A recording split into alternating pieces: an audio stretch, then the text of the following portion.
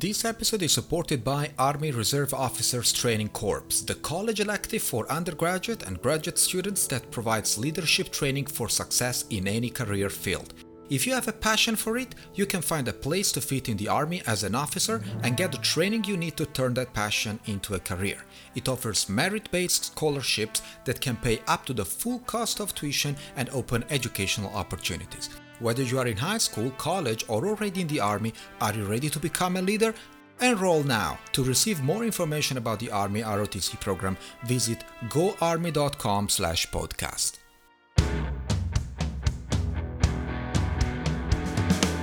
This is Data Science at Home, the podcast that makes machine learning and artificial intelligence easy for everyone. Here's your host, Francesco Gadaletta. Thanks for tuning in and welcome back to Data Science at Home podcast, where we talk about technology, machine learning, and algorithms. Today's episode will be about deep learning and reasoning. Now, there has been a lot of discussion about the effectiveness of deep learning models and their capability to generalize, not only across domains, but also on data that such models have never seen before. But there is a research group from the Department of Computer Science at Duke University that seems to be on something with deep learning and interpretability in computer vision. And today is one of these rare moments in which I'm with the entire group of research. I'm here with Chaofeng Chen, Oscar Lee, Alina Barnett, Cynthia Rudin from Duke, and Jonathan Su from MIT Lincoln Laboratory. Hi everyone, how are you doing? Good, thanks. Great. Hi. Great. Thank you for having us. That was a lot of noise.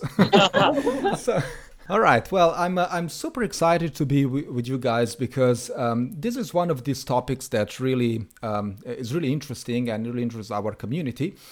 Now, in order to break the ice, I would like to know what type of research do you guys do at Duke University? Is it mainly AI and deep learning oriented?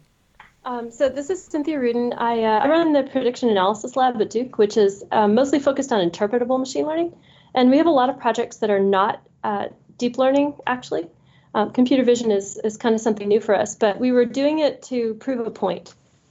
A lot of people assume that there's a trade-off between accuracy and interpretability, so that if you want a really accurate model, they think you have to create a black box.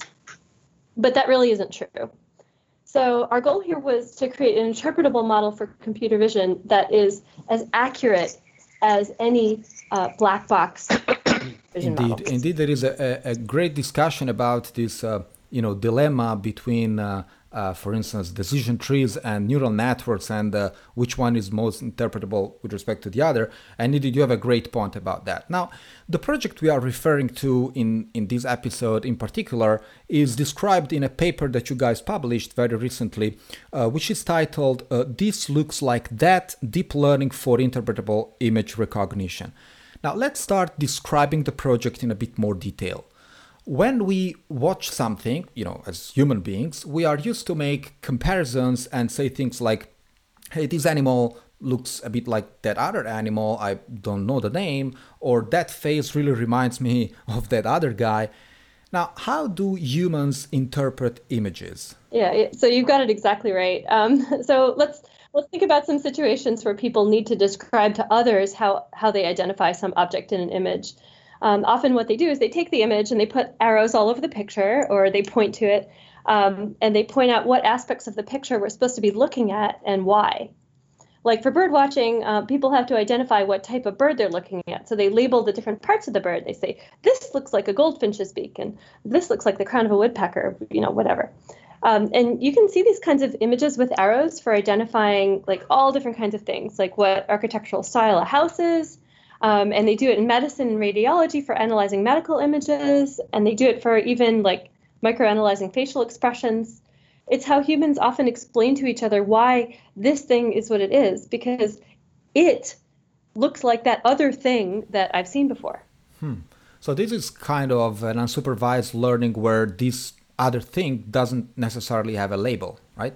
Well, it doesn't have to have a label, but Well, our framework is pretty general in that when learning the prototypes, well, it could use supervised data set or unsupervised data set where the data are completely unlabeled. So our framework is pretty general in that regard. Cool. Okay, we will go through the details in a minute. Now, what is the main goal of this project? Well, we wanted to have the algorithm first be accurate, but also explain its classification of images the same way that humans do, by picking out parts of the image and telling us that it's classifying something in a particular way because it thinks this looks like something it's seen before, and it's showing us what that is. So the model will automatically learn a set of image patches whose presence or absence is most indicative of the presence or absence of a certain class. And this set of prototypical image patches will serve as the cases each image will be compared against. This classification process resembles that of a case-based reasoning. Okay, so is the case-based reasoning the method that appeared first in the 80s and consists in the process of solving new problems based on solutions of similar past problems, right? Yes, that's exactly right. Okay, got it. Now, how different is this approach from a, let's say, more traditional one in which the goal, for instance, in the case of a classifier, is to find the best input that maximizes a specific label or class? So I guess you're talking about activation maximization. Well, that's the post-hoc method, where you first train a deep learning model and then figure out afterwards what it is doing. But in contrast, our network actually explains its own reasoning process. It says, I think these parts of the image look like these parts of the images I've seen before, and I'm going to use that information to make my decision. So the network itself is actually interpretable, which isn't post-hoc. Right. This is Jonathan at Lincoln Laboratory. So this approach builds in interpretability from the start instead of trying to come up with an approximate explanation after the fact. It modifies the network architecture and the objective function to support interpretability. So the explanation that one gets describes what the network is really doing. I suppose one could say that the difference is that instead of making up an explanation for the network, we're making the network explain itself. I see. So it's kind of taking the best of both worlds between interpreting things and making predictions. Okay, can you explain a bit more in detail the idea of having prototypes and identifying parts of images to such prototypes in order to perform a classification? Sure. During training, the network learns prototypical image parts, and it learns to use a sparse combination of those parts to contribute to each class. The parts are spread out across the training set so they cover it, and each part matches some part of a training image. So, for example, the network might learn parts like a tire, a windshield, a door, a wing, and a jet engine. And the sparse combinations mean the network doesn't use every part for every class. And finally, the presence of a part can either encourage or discourage a class. So, for example, the network might learn to use the tire, windshield, and jet engine for the car class, and it might learn to use the tire, wing, and jet engine for the airplane class. Now, what does a jet engine have to do with a car?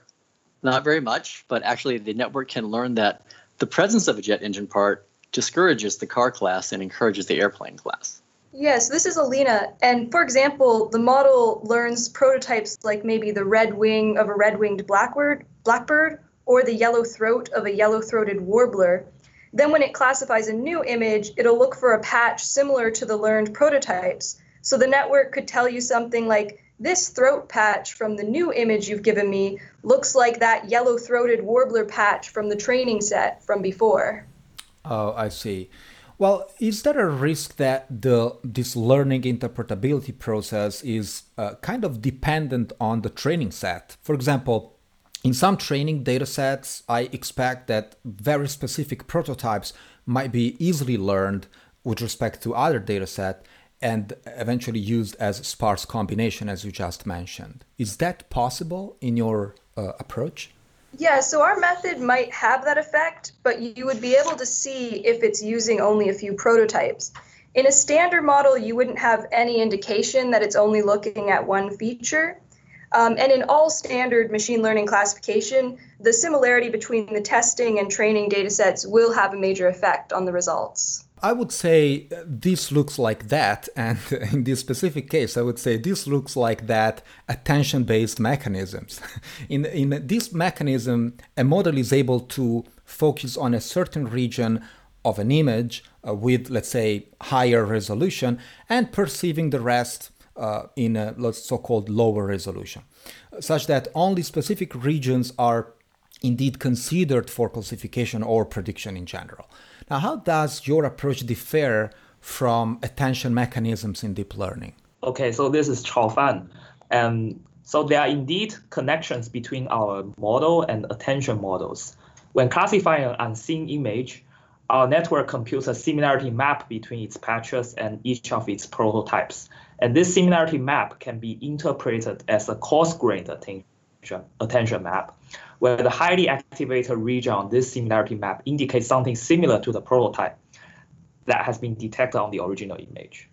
And to add on to that, I'm Oscar. When making the final decision, our network will only use the strengths of the most similar patches as the supporting evidence. So in this way, we can also view our network as focusing its attention only on the regions which it thinks are the most helpful, so which also in some sense resemble the attention mechanism.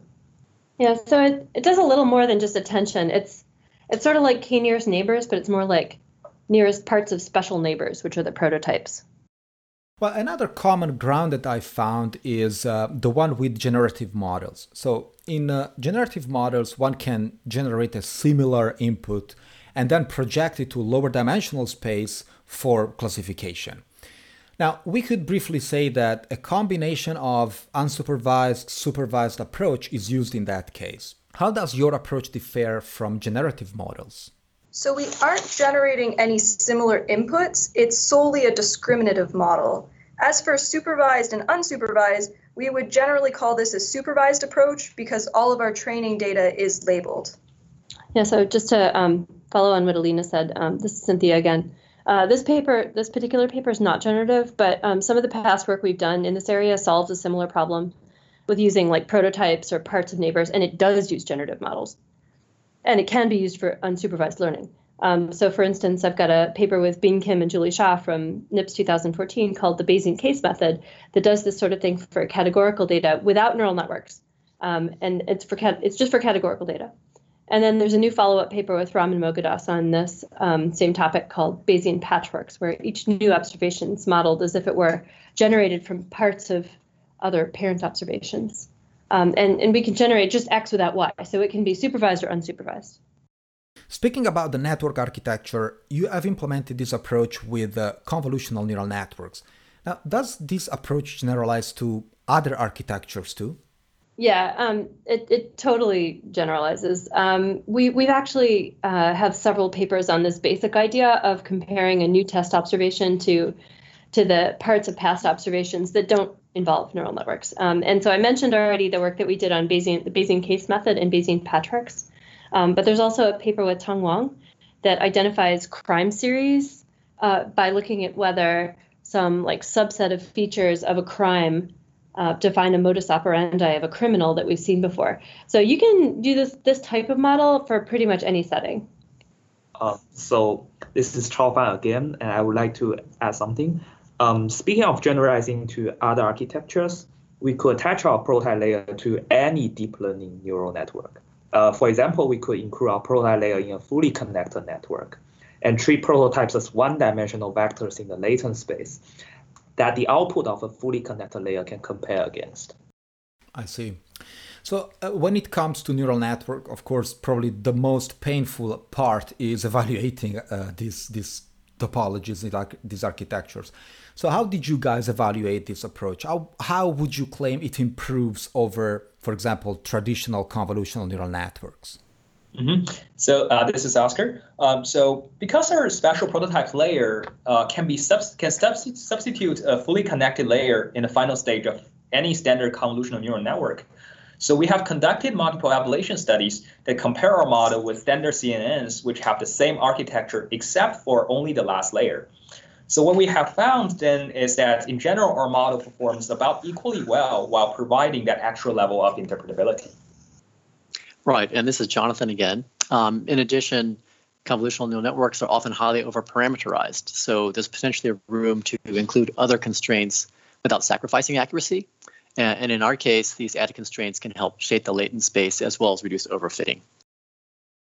Okay. In your approach, you have used pretty much images, and so you applied this to computer vision. Now, do you think this method could be applied to other types of data, for example, not just images? I would think about text in this moment. So my question is, would it be possible to consider it for example, language models? This is Alina, and this method uses L2 distances, prototypes, and patches. So classifying using L2 distance in the latent space could be readily applied to a variety of data types. No matter what the input is, if there's a latent space, we can calculate L2 distances. Deciding what a patch or part is and how to isolate that is different for non-image inputs and somewhat more difficult. For NLP, you might be able to just use parts of sentences. We haven't done any of that, though. I'll see. And what's in the future then for this looks like that? Well, we've been working with some Duke undergraduates to apply it to medical images and some other, high stakes decision making problems where you care about interpretability, but mostly like medical images. And we have a lot of ideas kind of up our sleeve on how to build on our framework. We've been working on this for about a year and a half now. So we're really kind of getting into it. It's a really fun problem. It really is. Now, it was very exciting, of course, to have you here, guys. And if you want, you can share your contacts so that people and maybe other researchers can reach out. Yeah, absolutely. So our lab has a website, and if you just Google my name, Cynthia Rudin, you'll get onto our website and you can check out our stuff. Cool. I will add that to the show note, of course. And thanks for being here. Yeah, thank you very much. Thank you very much. This episode is supported by CryptPad, the secure collaboration platform to edit your documents with colleagues and friends without compromising your privacy. No document can be read by the cloud or the NSA, not even CryptPad themselves. You can try it for free. For more, visit cryptpad.fr. CRYPTPAD.fr. This was Data Science at Home, the podcast that makes machine learning and artificial intelligence easy for everyone. If you like the show, don't forget to write a review on Apple Podcasts, Stitcher, or Podbean. You can also find us on datascienceathome.com, where you can subscribe to our newsletter and get the latest updates. Thanks for listening.